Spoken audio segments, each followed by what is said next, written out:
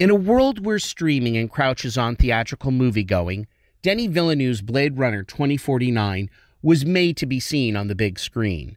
Similar to how Jack Fisk's art direction captured the romance and stillness of the early 1900s Texas Panhandle and Terrence Malick's Days of Heaven, production designer Dennis Gassner's futuristic take on Los Angeles in Blade Runner 2049 evokes similar feelings with its edifice canyons and dystopian skylines. Both are jarring, both are gorgeous, and both remain etched in your mind as you leave the theater. However, how do you top the breathless flying car future seen in the original Blade Runner? Dennis Gassner tells us how on Crew Call. One of the things I wanted to ask you in regards to Blade Runner 2049. This is going to take a long time, you know that. No, that's perfectly fine. We're ready. We love these. Is Sid Mead. Can you talk about working with him and how that collaboration works? Does he... I never worked with Sid. He was a concept artist, and Denis was interested in having him participate in the film. And so we gave him a segment to look at. As if the way a film is designed, there's lots of moving parts. Each scene is a segment. Each scene has to have its environments created for it. Now, Sid was asked to take a look at Las Vegas, and he did just as an homage to him, which we all appreciated his work in the original film.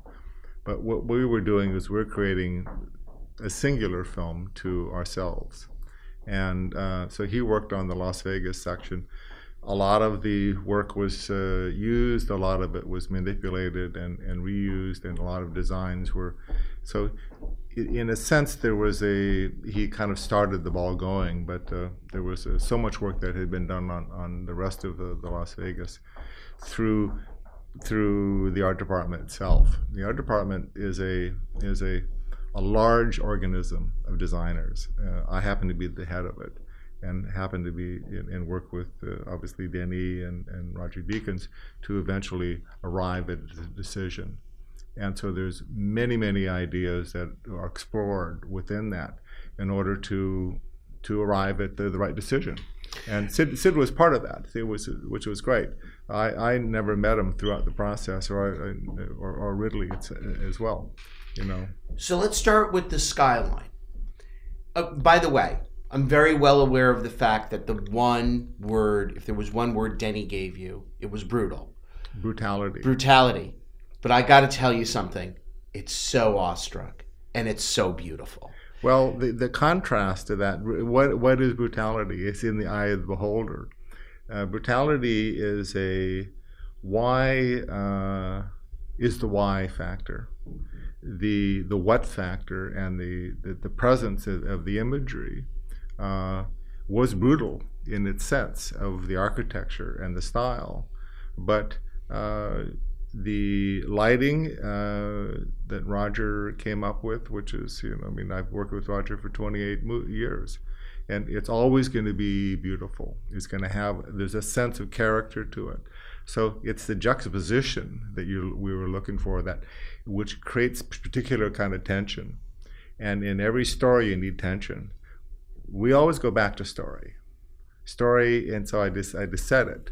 You need to have that tension within the story, and that was the tension that created from what Ryan's journey as Kay to Harrison, and that was really Hearts of Darkness. That was just kind of what the one man going after another man, and what that created that particular tension.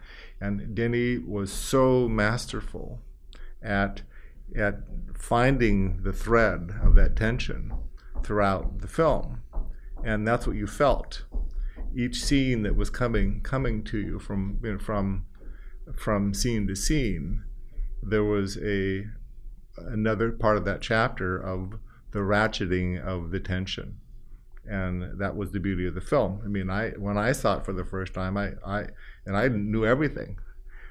It was exactly that for me. I was feeling myself on the edge of the chair. It was wonderful. Wonderful that experience. Talk about the LA, and how you had to take it, how you had to jump it was it 30 years? 35 years. 35 years into the future. Right. Tell me about that. What you had to build upon. We had to build upon one thing, the trail building. That was the foundation of everything. So it's adding on to the top of it. As a city in now Los Angeles, if you say Los Angeles today and Los Angeles then, it's irrelevant. It's a story. It's a fantasy story about a city that needs to protect itself. So always going back to the word brutality. The brutality was, we're in an environment, as Denny said, when I first met Denny, it was in Montreal, and I said, I get it. It's 30 degrees below zero outside. This is brutal. The snow machines. He told you to go out and look at the snow machines. Go look at the snow machine. And I said, I'm just ready to slip under the sheets here. He's gone home, and he says, go look. So I got dressed and went out. I got it. It's a beautiful thing. Within sitting there, shivering in Montreal, 30 degrees below zero, I saw something really, really beautiful. I said, that's going to be in the movie. That's the juxtaposition of what we're looking at. And what was it? I mean, you have these snow machines coming down with the snow, sifting the snow. We see this shot with Kay mirrored in the movie. What was it about? Was it industrialism marching on humanity? What was it? What does it take to have a man walk on a street? Okay, if not, the environment was going to take over. The brutality of the environment that was the metaphor. It was a purely metaphorical. Almost everything in this film has a metaphor behind it. It's the brutality that we were looking for, was making it so hard and so difficult that Terrell had to, Wallace, Terrell started it all. Wallace had to manufacture things to do the work. Okay, so when you look at the overall kind of the gestalt of the film, it was about the people that are the replicants and the human beings that are trying to survive within this environment, and it's such a rich topic, that that's why people love. The idea itself, and it's always so interesting. Were there a lot of sets, or was there a lot of green screen? I'm curious about the ratio of, say, like when he's in his apartment and when he's in San Diego. Let's take those instances. When he's in San Diego, he's in this huge trash heap. Is most of that VFX? It was built 85%. Well, it's all built in some way, and this is the funny thing about discussing green screen, blue screen, and all of those things. Everything eventually is designed. So I had to design everything. It's how it's applied. What pencil do you use in order to create it? So that's the thing that is the foundation. I had to give a document at the end so that everybody could follow the document. The document there's certainly wiggle room within that to adjust that as the mood shifts and changes. But everything has to have everything has to come from this table eventually. It has to be, and it's relative to what the story needs. Stories are always shifting as characters are performing. When an actor comes into a stage set, this is the first time they've seen that. They've seen it in their mind on the page when they've imagined it. But when they come in this is what Ryan kept talking about. Whenever he would come into a stage set, everything changed. My game changed. I had to do the dialogue, but everything changed. The shifting, it's the organic experience of in your DNA. There's going to be a big shift. It shifts for me as a designer because I start with a drawing, and it moves and through different hands, through different artists, different time period. Every day, everything shifts and shifts to finally you get to a place where that's it. You see it. It's like it's like a great painting. The painting's not done until the painting's done. So choosing Budapest, I get it. There's big production film critics in Hungary. It was better to shoot there, feasibly for you, I understand. It was only about stage space. It was stage space. We needed stages, and London didn't have stages. So we ended up shooting there because of the stage space. It also had an environment that was interesting. For my first experience there as well too. There's this secessionist period where going from Gothic into Nouveau, into the brutality of the Russian constructivism. So we had all these things to play with. How are we going to use them? So my job is to go and find things that are relevant. And that's going to always shift. It's an organic experience. It goes on the entire shooting of the film. And so we found the best bits out of everything. We used all the stage space we had. We turned them over twice, but also I needed a Kay's exterior. And so we found this amazing Art Deco building, where in fact the street sweeper moved in. So we had to have this street in order to provide that. Then we extended that because we wanted the building to be 80 stories. It was only 25 stories. So the extension of the building is the craft based on in the special effects, the visual effects department. They were able to extend that because they had something real already that had been photographed in order to extend. So the lighting was correct, and then they just had to multiply it and make that work and add the sweet parts of the bigger part of the city. Were there other locations that you shot in the city? Yes, yeah, we shot in the one location. When I first went there, I asked the location department. I said, "So what? I need to find something. I just blow me away. Show me something that I haven't seen. Like, I've been going through the city. The city was the city." And they said, "Well, there's a building that's a little too far away. You won't be able to shoot there." And I said, "Well, why?" Because, well, it's outside the zone. There's usually a zone of an hour travel time to get to it. And I said, "How long?" He goes, "Well, it's an hour and maybe a half, hour and 25 minutes, something like that." I said, "Let's go." I went there, and it was a Russian-built power plant. And I got to the power plant, and I said, "This is going to be in the movie. Somehow, I'm going to get this in the movie." This is where he finds the correct, the figurine. Correct, yeah, exactly. And it was in a sense, I turned it into the interior of a supertanker. This is where he comes when he goes to the orphanage in the turned over satellite dish, and all the little children are picking away at the computer chips. And then they leave and go to Cotton's office to look at the records.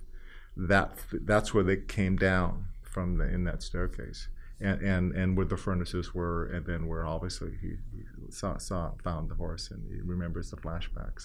So tell me about the opening scene where Kay lands the spinner at the farm. Where was that, and the inspiration of the design? Because it was. I love that layout. Well, we shot it in the back lot of the studio, also where we shot the back lot of the trash mesa as well too, and those were full size real sets with slight extensions.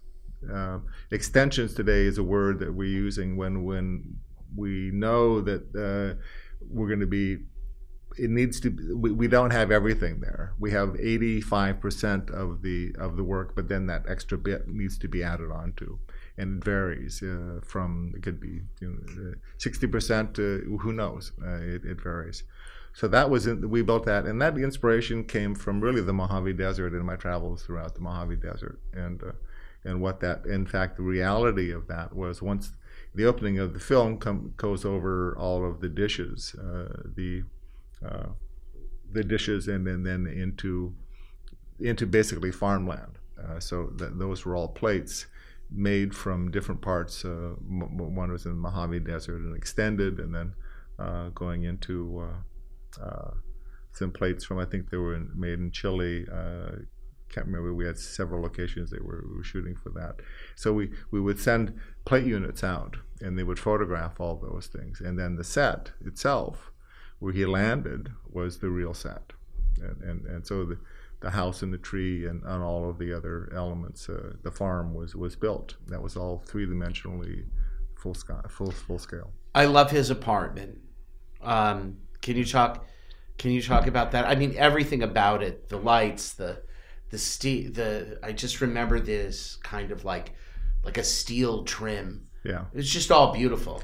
Well, that was, the influence of the original film. What we wanted to do is we wanted to connect ourselves, because it was continuation stylistically from the original film, but we wanted it to be unique to ourselves as well, from a film that if you had not seen the original film, it was just a standalone film. And so that was the real balancing act, was trying to find that.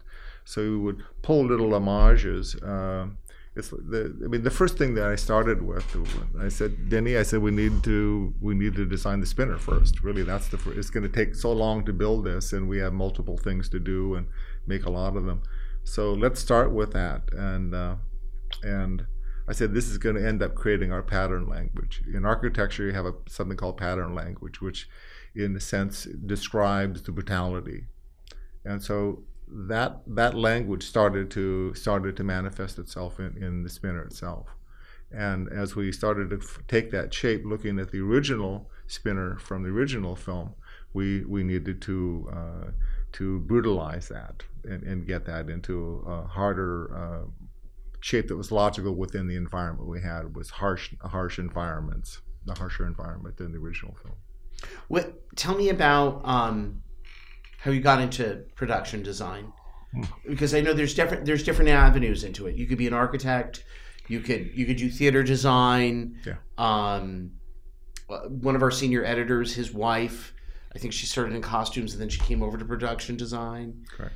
And I studied architecture at University of Oregon, where I also was playing football. I was an athlete there, and it's kind of interesting kind of choices in life, and they all seem to kind of fold into each other, because I was always a team player. I was always playing in a challenging environment, and then my love of architecture.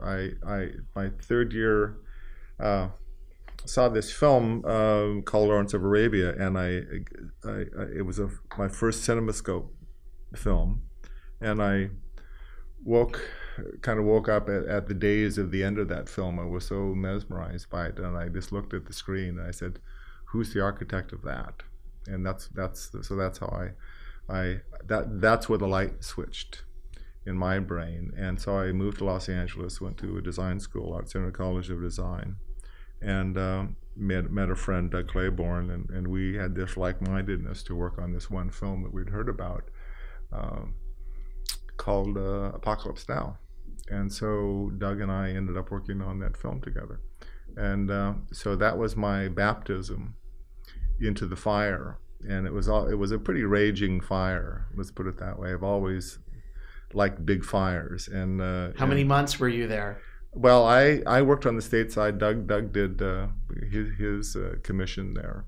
And my job on the film was to design all the dossier material for the film. So I created the Marlon Brando profile, what his life was like, all the imagery that kind of related to who he was when he was going up the river when Martin Sheen was going up the river. He'd get these documents from the CIA and the profile of that, so he knew who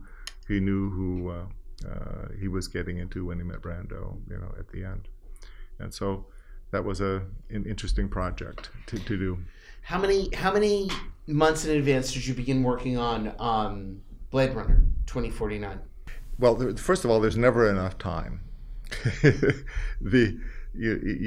think we ended up having 5 or 6 months, something like that, to prepare it. But we could have used another 3 months. But the compression of time is all relative. You only have what you have, and you have to.